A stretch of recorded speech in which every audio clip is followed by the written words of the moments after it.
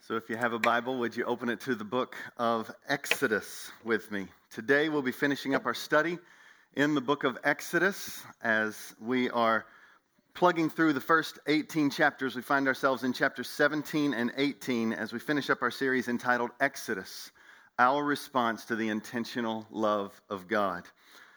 Now, our aim has been to train our eyes to see God at work. Our aim has been to train our eyes to see God at work. The way life works is what you love, you look for. What you love, you look for. When I come home from a long trip, I don't come home, walk in the door looking for my microwave. I come in looking for my family that I haven't seen in such a long time. Why? Because what you love, you look for. If I hand you your high school yearbook and it's in your hand, what are you going to do? You're going to look for your picture and you might look for some friends. Why? Because you look for what you love. I remember in college when I was dating my wife, Dana, there were times when we would be meeting up someplace and I would walk into this space and you would see the crowd and I would look out trying to find her because there was this excitement and anticipation that I'm looking for what I love. I still have that excitement today. When I go to see her at work. Where is she? There she is. What you love, you look for. And so the aim of our time today and throughout this series has been this, that we might see the God we love, the God who loves us, and we might see Him at work in the Scriptures and in our very lives, because in crisis, in chaos, it's the hardest time to see Him. So, as we've said, this seeing Jesus in the everyday, watching Him at work, it doesn't just come from sitting and listening to a sermon. It comes from doing hard work. The hard work, the life-giving work of sitting still with Jesus, processing your emotions and struggles with Him, praying and meditating on His Word, writing down your thoughts, consciously sharing what God is doing around you and in you. This is the hard work of being a disciple and making disciples. And so what I want to do is I want to read just a portion of our text today as we highlight this main point, that we are saved to exalt Jesus together. The title of today is We Are Saved to Exalt Jesus Together. So let's look at Exodus chapter 17, verses 8 through 16. And I'm going to read that passage in its entirety, but we'll be looking at 17 and 18 of Exodus as we conclude our series. The Word of God says this, Exodus 17, verse 8. Then Amalek came and fought with Israel at Rephidim. So Moses said to Joshua, choose for us men and go out and fight with Amalek. Tomorrow I will stand at the top of the hill with the staff of God in my hand. So Joshua did as Moses told him and fought with Amalek, while Moses, Aaron, and Hur went up to the top of the hill. Whenever Moses held up his hand, Israel prevailed. Whenever he lowered his hand, Amalek prevailed. But Moses' hands grew weary. So they, Aaron and Hur, took a stone and put it under him, and he sat on it while Aaron and Hur held up his hands, one on one side, one on the other side, so that his hands were steady until the going down of the sun. And Joshua overwhelmed Amalek and his people with the sword. Then the Lord said to Moses, write this as a memorial in a book and recite it in the ears of Joshua, that I will utterly blot out the memory of Amalek from under heaven. And Moses built an altar and called the name of it, The Lord is my banner. Let's say that together. The Lord is my banner. Saying, a hand upon the throne of the Lord will have war with Amalek from generation to generation. Let me pray.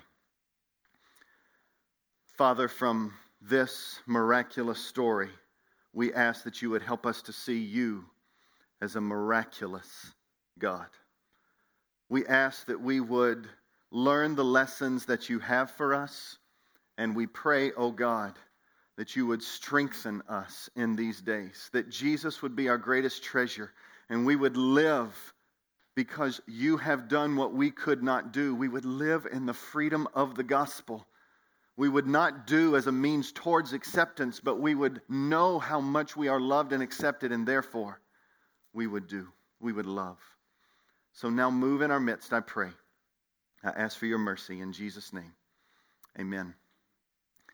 Now as we enter chapter 17 and 18 of Exodus, I'm going to ask what I had to ask of myself, and that is that we check our self-righteousness at the door.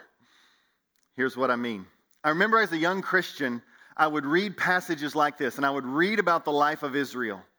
And as I read about Israel, there was a common refrain in my mind. How could they be so stupid and foolish? Why do they keep doing this? I would be frustrated at their constant forgetting of God and doubting of Him. I would just be so bothered by them. And then, as I've grown more and more in Christ, I say less, how could they be so foolish? And I say, how could I be so foolish? How could I be so foolish to forget God, to doubt His promises, to walk in any moment in unbelief, especially on this side of the cross? And so I just ask that as we read about Israel and all of their problems, that we would not first be thinking about our neighbor or our nation, but we would be thinking about us and how we need to grow to look more like Jesus. And so today, as we're in chapter 17 and 18, what is happening is Israel is going through the wilderness, and they will come all the way up to the edge of Mount Sinai. Chapter 19 and forward is where they come to Mount Sinai, and there's the giving of the 10 Commandments and more. But today, as we look at 17 and 18, as Israel comes to Mount Sinai, there are 3 lessons from Israel's journey that I pray that we can internalize. The lessons from Israel's journey are these: remember His presence, exalt Jesus together, share the burden. Remember His presence, exalt Jesus together, share the burden. Let's look at the first one. Remember His presence. So before we get to the passage that I just read for us at the top of the sermon, I want us to look at what preceded it. Exodus chapter 17, verses 1 to 7. Now this point is shorter because it's simply a reminder of what Pastor Travis did such a wonderful job in explaining last week. And that is, when the people of Israel had no water, they quarreled and grumbled against God and against Moses. You remember the story. They had no water. They quarreled and grumbled against God and against Moses. Then God commanded Moses to strike the rock, and after he struck it, water shot out to refresh the people. That's the story. But when God commanded Moses to strike the rock, it was equivalent to God commanding Moses to strike him. Because in verse 6, what you see is it said God stood before Moses at the rock. And in other biblical passages, God is called the rock. And so what we have here is God commanding Moses to take the staff, as it says in the passage, the staff that was used to strike the Nile in judgment upon Egypt. He was to take that very staff and strike the rock, that is, strike God Himself, so that the waters of refreshment would come to the people. Do you understand? With our Jesus lenses, what a communication of grace and mercy that is. God took the judgment strike for the people, and through that judgment poured out refreshment. This is why Paul communicated in 1 Corinthians 10, looking at this very passage, that Christ was the rock. He was the rock. Jesus stood in our place. God Himself commanded that God Himself, Jesus, be struck for us so that God might be just. There's got to be punishment for sin. And the justifier, sinners can be made righteous as Jesus stood in our place. We can be justified through faith in that glorious gospel. So as we begin this sermon, and reading these opening words of chapter 17, we read the miracle of saving grace for undeserved sinners. But what was the sin? What was the sin that God stood in their place for? In Exodus 17, verse 2, it's called quarreling twice. It's called testing the Lord in verse 2. It's called grumbling in verse 3. But God summarizes it all. If you look at verse 7 of chapter 17, he summarizes it all saying, they tested the Lord and they questioned whether God was really among them. Now just let it sink in. What's the conclusion? When crisis hit, they forgot God was among them. When crisis hit, they quarreled. The conclusion is that if we believe God is among us, that He is present with us right now, when we are posting or talking to others, we would not be despairing, quarreling, a grumbling people. Instead, we would be confident, lamenting, hopeful, and a prayerful people. Now, just as an understanding here, I use those words carefully because there's a difference between lamenting and grumbling. Lamenting is taking our cares to the Lord. Here he defines grumbling as the forgetting of the Lord and taking your complaints and arguments, focusing them towards one another. Lament is taking the pain and going vertical. Grumbling and quarreling is forgetting the presence of the Lord. He's right here with us and seeking to honor Him with our words. Grumbling is the forgetting of the presence of the Lord. And this is why we have to check our self-righteousness at the door, because we've all been guilty of this. In our diverse opinions, we are tempted. We are tempted to have and reflect fear rather than faith that our great God is at work despite trying times. Christians should look different than the world in these days. We have hope. We should look different. We have a gospel to give to the world, a hope of saving grace. We should be reflecting that hope and living lives of love rather than quarreling or grumbling with each other as we go about our day or on social media. Some might say, this quarreling seems kind of justified. The grumbling seems kind of justified, right? These issues are big deals, right? Well, couldn't Israel had said that? Water's a pretty big deal. I don't have water. And God says, you grumbled against me and against Moses, forgetting I was with you. And it was such a serious thing, God commanded that He be struck in their place. The cross tells us how serious this is. And so, at the very beginning, we are to remember the presence of God with us. For where He is, there is hope. So church, let's praise Him. Let's praise Him today that the justice demanded for quarreling and grumbling people like us has been satisfied in Jesus. Our hope is not in what we can do for others. Our hope is what has been done for us. Our God took the blows that we deserved. He ordered that He would be struck so that we would never receive the strike of condemnation. He was struck for us so that we can be forgiven. This is when we must celebrate the beauty of His Son and the freedom that was won on the cross. Friends, let's live differently. Let's stop acting like He's not around or not at work. Let's remember His presence and proclaim life. Proclaim Christ. That's the first lesson. Remember His presence. He is with us and He is working. And so, now I hope you can see. What happens is, this first crisis, no water, leads to a second crisis of enemies coming at them. Does this sound familiar? We might have one crisis of COVID that is then followed by racial tension and injustice, which will probably be followed by an election.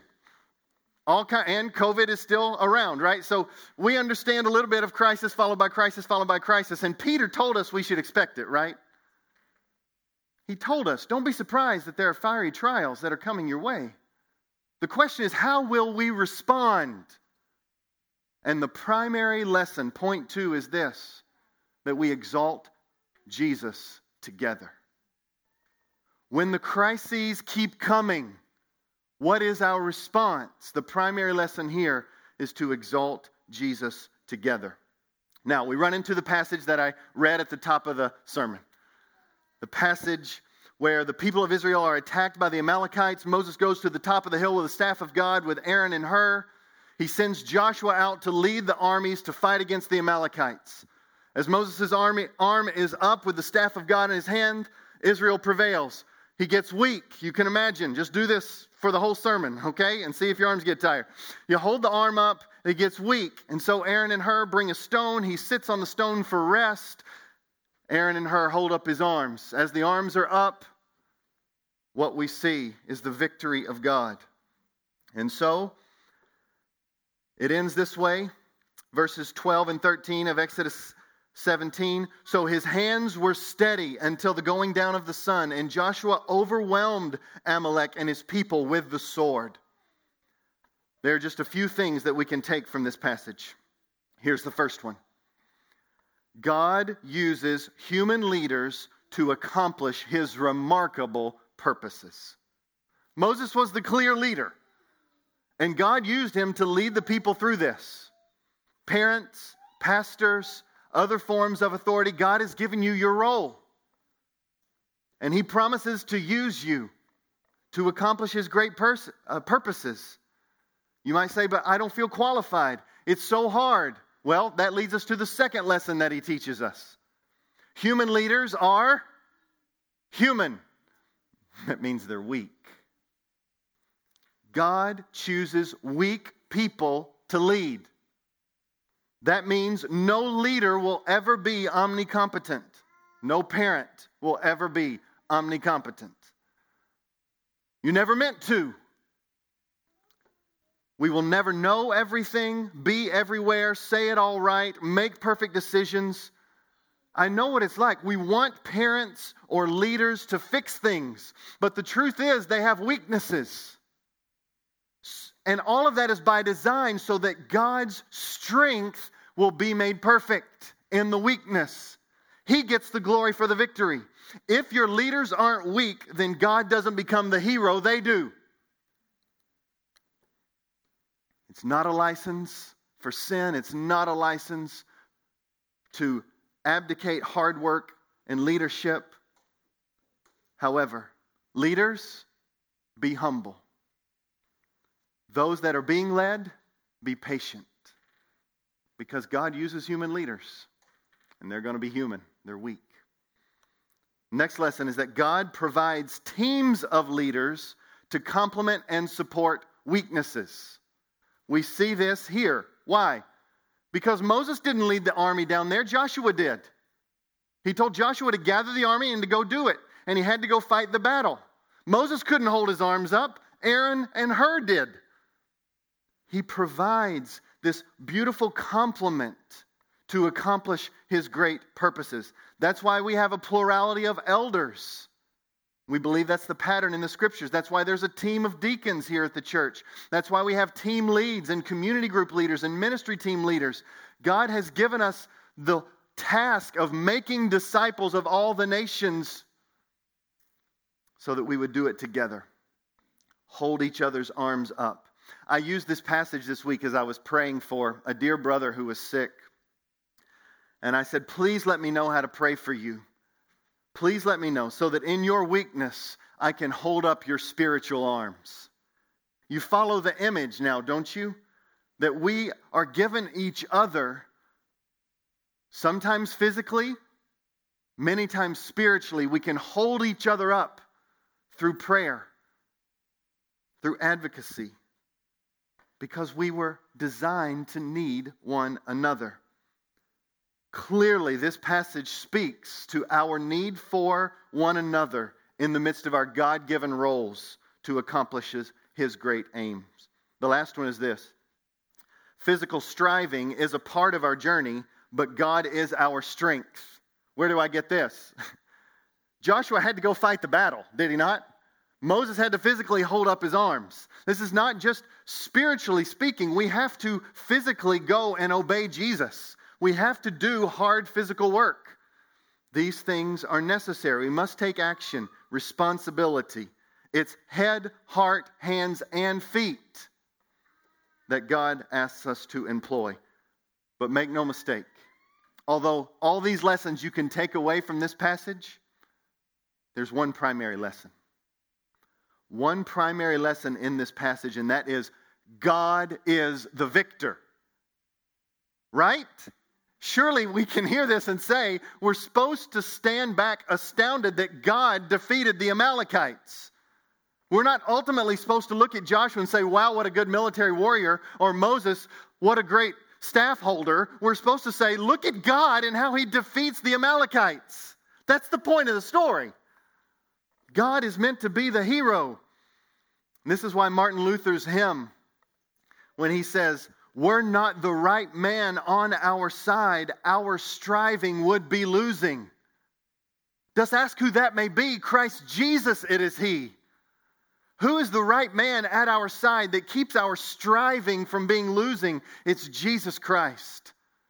He's meant to be the one that is held up. And that's why at the end of this section, God says, Moses, go out. Write this down as a memorial in a book. Make an altar, and on the altar, call this its name. The Lord is my banner. The name of the altar was meant to be God is the hero. It's meant to be my boast is in God. I don't know about you, but growing up, the thing to do was to have posters hanging on your wall of the things you love. My wife, she had posters in her room growing up of New Kids on the Block. Yes, that is a group, and if you don't know who they are, I think you're probably better for it. But she had the poster on her wall of New Kids on the Block. For me, it was sports teams. I remember loving the Cincinnati Reds baseball team growing up. So I would have a pennant hanging up in my room because these were the things that we loved. Some of my kids, they have the NBA All-Stars in their room because they love basketball. These are the things that we put up because we love them. We enjoy them. God was saying, if you're going to put something up, make an altar here and make sure that what is said on it is, the Lord is my boast. He is my greatest love. He's the banner that's going to fly over my life. You know, you've seen those planes fly overhead and they've got these huge banners. It's like, what's your life going to pull along with it? What does it leave a trail of? Jesus is my greatest hope. That is what we are meant to exalt together. Now, there's a really weird parallel passage to this, okay? You're going to think I've lost my mind and don't know how to put things together. That might be true. However, I think this one goes together. Numbers 21. There was another time in Israel's history where Israel was speaking against God and against Moses. It's in Numbers 21. And the people of Israel, they're going around and they're seeking to go around the people of Edom, and that is a great enemy of God's people. And as they are going around this land which held the Edomites, it says, quote, Numbers 21 verses 8 and 9, they became impatient on the way, and the people spoke against God and against Moses. Why? Because just like in Exodus 17, they had no water. Okay? So, here's what happened.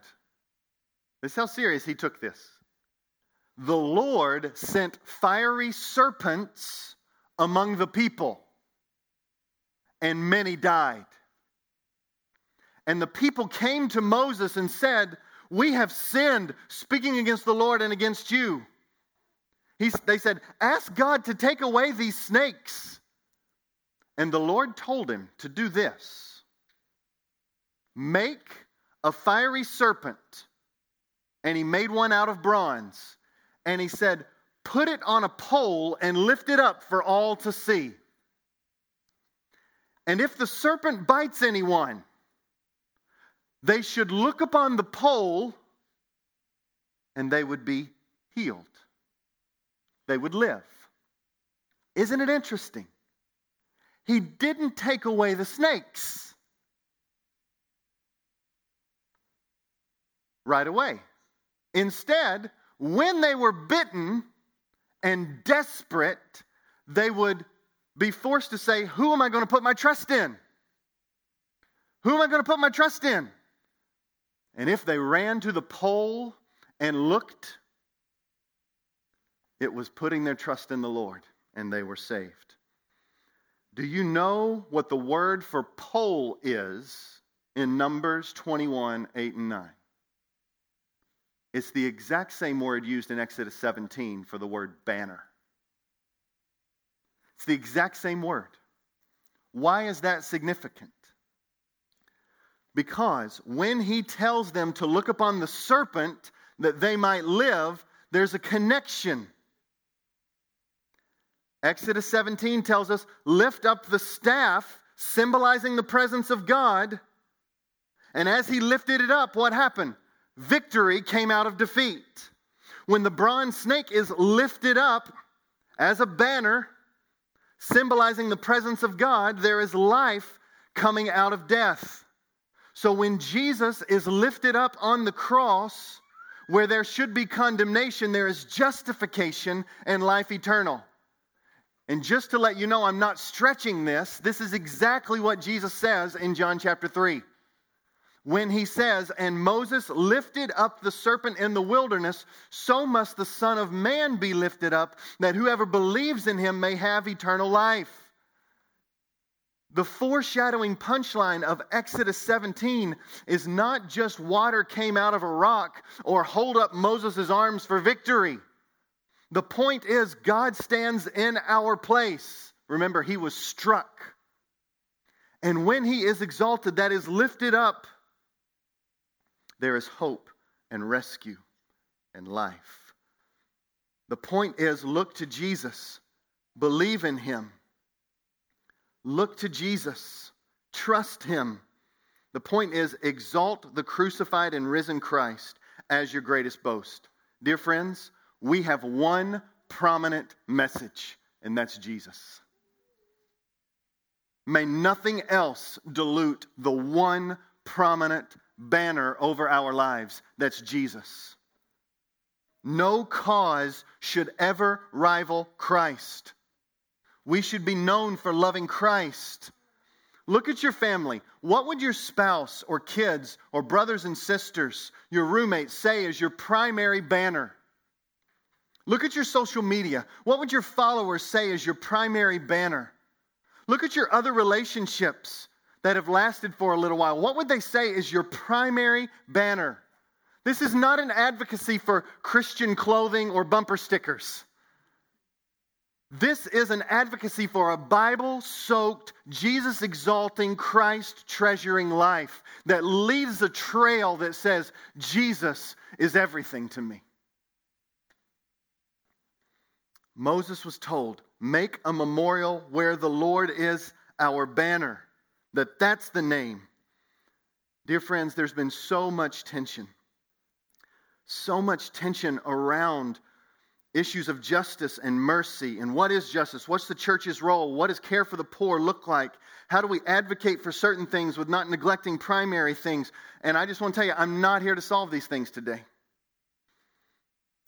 But I think there are three statements that I want to put before you that I've adapted from David Platt's book, Something Needs to Change, that I think will be guardrails in all of our differing opinions to help us refuse the polarizing climate of our day and to be faithful to Jesus. Here are the three things. I commend them to you. Listen to all the words. Number one, work hard to help well amidst earthly suffering through acts of justice and mercy. We must be a people who care for the poor, seek justice, do mercy, walk humbly with God. Work hard to help well amidst earthly suffering through acts of justice and mercy. 2, work harder to work together to keep people from eternal suffering through gospel proclamation and biblical fidelity. 3, work hardest to treasure Christ above all. Work hard, work harder, work hardest. To neglect any of these is sin. To mess with the order is getting your priorities out of order. The point here is exalting Jesus together. That is what this passage is meant for. Lift up Jesus, and that will affect how we live our lives. But the Lord is who we exalt, who we owe everything to. And finally, with Christ as our banner, may we share the burden. May we share the burden. If you look at chapter 18, it's long. It's 27 verses. So I'm not going to read it all. I'm going to summarize it for you. Encourage you to look at it in your own time. But what's happening now is the people of Israel are in the wilderness. They're in the wilderness, and they're at the mountain of God in Sinai. And Moses meets his father-in-law, Jethro. Now, his father-in-law, Jethro, had taken his wife and his 2 children. His wife Zipporah, his 2 children, Gershom and Eleazar. His kids' names were Immigrant and God is my help. Okay? Those are the names. And so Jethro brings them out to meet Moses. And so they greet each other, and Moses sits there, and he says, I got some stories to tell you. Can you imagine? You've just experienced the Exodus out of Egypt. You've just seen all these things, and okay, I got a few things I'd like to share with you. You might be talking for a while. But this is what Moses does. He just goes and he starts sharing all that God had done. It says that he told him of the judgment of the Lord on Pharaoh and Egypt, about the hardships they had encountered, and how the Lord had delivered them. And Jethro rejoiced and blessed the Lord and ended up sacrificing to him. This great sense of, this is the one true God. I must bow before him, go to him for the forgiveness of sins. But now here's what happens the next day. Jethro watches Moses judging the people's disputes from morning till evening. And as he watches Moses work so tirelessly all day long, Jethro now takes the opportunity, as a good father-in-law should, and speak into Moses' life. You might be like, well, I don't know that I want my father-in-law speaking into my life. Well, that wasn't the question. He asked Moses, what are you doing? Moses replied, well, I'm counseling them. I'm bringing them to God. I'm bringing God's word to bear upon their disputes and their troubles. Jethro says this from Exodus 18, verses 17 and 18, if you're there with me. Jethro says, that's a problem. He says, what you are doing is not good.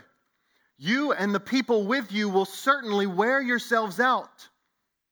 For the thing is too heavy for you. You are not able to do it alone. Let's just sit back. He says, I'm counseling them. I'm bringing the word of God to bear upon them. And I'm helping them solve disputes according to God's word. And Jethro says, that's not good. Why is that not good? It's not the content. It's the fact that he's doing it all himself. So we've got to remember that God is among us, and we've got to make it our primary aim to exalt Jesus, but we've got to do it together and share the burden of this life together. And so he's saying you've got to be about human flourishing. Whenever he says it's not good, what did God say at the beginning? This is not good for man to be alone, right? What does good mean there? It means everything that is optimal for human flourishing. He's saying what you're doing right here is not for human flourishing. It's not good. You can't be sustained in it. You're going to wear yourself out. This is why one maxim we have as a staff is equip more than do. We've got to be an equipping people, not just a doing people. And so there's a humility check here from Moses, as sometimes there is for us when people speak into our lives. And I just encourage you, don't shut it out. Process it. Listen. But here's some wisdom that is now being given to Moses, and we're going to try to apply it to our lives. 4 priorities. Look at it with me. He says this: Moses, narrow your task. Priority 1, Moses was to give them God's word and help them see how to love and how to live. But he would take the large matters and he would give away the smaller matters to those that he trusted. So, priority 1, Moses, you got to narrow down what you do. You've got to make sure that you're about giving them the word and solving major disputes. That leads to priority 2. Now you have to look for able men who fear God. And there were some qualifications to these people that you look for. Trustworthy. They aren't leading for greedy gain. And here's one: they're able to settle disputes, not create them. Their aim was to be dispute settlers, peacemakers. And so, the priority, Moses, narrow down your task. Look for able-bodied individuals who are going to come and they're going to help you, who are trustworthy and not greedy and able to settle disputes. Priority 3, organize clearly so that the burden is shared. So that the burden is shared. It says, so it'll be easier for you. Exodus chapter 12, verse 22. It'll be easier, 18, verse 22. So it'll be easier for you, and they will bear the burden with you. So what they were to do is they were to organize them in thousands and hundreds and 50s and 10s. And this is in part how we do our community group structure. There's this sense of smaller groups. You do small well, you'll be able to do the larger church well. So we organize clearly so that the burden is shared. It's not just on a few, it's on us all. So yesterday, as a family, what we did was, it was a very hot day, and because of some of the COVID stuff, we have not chosen to go to public pools. So we decided to make a slip and slide in our backyard. We took some old painting plastic and we extended it down this hill in the backyard. And our backyard is not very large, so there's like rocks over here and there's like a plumbing pipe over here, and we decided to try to navigate this plastic right between them both, okay? Because that's basically the only hill we had. So we took a cone and we put it over the plumbing pipe that was sticking out. We took this float and we put it over the rocks. I stood next to the rocks. Now you're getting ready to call Child Protective Services on me, I imagine. But what we did then was we put soap all over this thing and we put water on it. And then the kids just went and they started diving on it, And the first couple of runs, you hear more screeching than you do anything because it's just not equally spread out. But by the time it was over, they were zipping down it. So much so, I had to take this inflatable raft and hold it at the bottom because we were running out of runway. The plastic wasn't long enough, and there's like this row of trees and a fence back there. So, yeah, we were desperate for fun. And so I'm holding this thing like this, and they would run into me. But inevitably, I couldn't get low enough. So my little girl, Mercy, man, she was plowing down. She hit my legs. I went sprawling face first in the mud. It was great. We had a lot of fun. As we were doing that, what I began to see is that event would not have been half as fun if it were organized by one person. My wife and my son Jaden got this idea, let's do a slip and slide. I said, I think I know that there's a larger tarp than we have over in the attic. So went and got the tarp. My dad comes and he's like, hey, I think you could take this tripod thing and hook the hose on it so that it's squirting up and you don't have to stand there and hold it. And then others just really enjoyed the moment. But there was this sense that we all came together to make what could have been okay into a lot of fun because we chose to work together. And one of the lessons that is for us here is that shared responsibility is better. It's better because the 4th priority is this: God promises direction and endurance and peace. Listen to the promise. If you do this, God will direct you. You will be able to endure, and all this people will go to their place in peace. I just want you to step back. Like, God cares about these details. And he's saying, I love you so much, I want you to be able to endure to the end. And so as I look at us as a church, especially in this season of such confusion and all kinds of things that are going on in our lives, we were given each other for a reason. To share the responsibility so that the few aren't wearied, but that we all together endure. And God loves us so much to say, I care that you make it to the end. And the way we endure, not just physically but spiritually, is that he looked at his son and he killed his son on the cross so that all who would trust in him would know the security of being kept in the Father's hands. And he says, I will keep you and I will keep you to the end. So I pray you remember his presence. I pray that you exalt Jesus together. In this season of crisis, may nothing get us off Christ being our treasure. And may we share the burden with one shared spirit. Let's pray. Father, I love you and I ask that in this moment you would cause us to be still and reflect. Reflect on all that you are for us. Reflect on your great love for us. I pray that our banner above everything else would be Christ and him crucified. I pray that the trail that's left behind our lives, our relationships would know that Jesus is our treasure. And I pray that because of that, we would work hard to work well amidst physical suffering through acts of justice and mercy. And that, God, you would make us work harder to be gospel proclaimers, to watch eternal suffering be addressed, Father. Father, I just ask that above all we would treasure Christ. And so now as we take the Lord's Supper together, I just ask, God, that you would help us. That you would help us to reflect on our need for Jesus in our place, for the forgiveness of our sins, and that there would be a celebration in our lives that he's alive and at work in us right now. So God, please, don't let these words fall on deaf ears. May we see you at work, and may we do the hard work of sitting with you and applying these things and writing them down and sharing them with others. Father, make us followers of Jesus. We ask this in Jesus' name. Amen.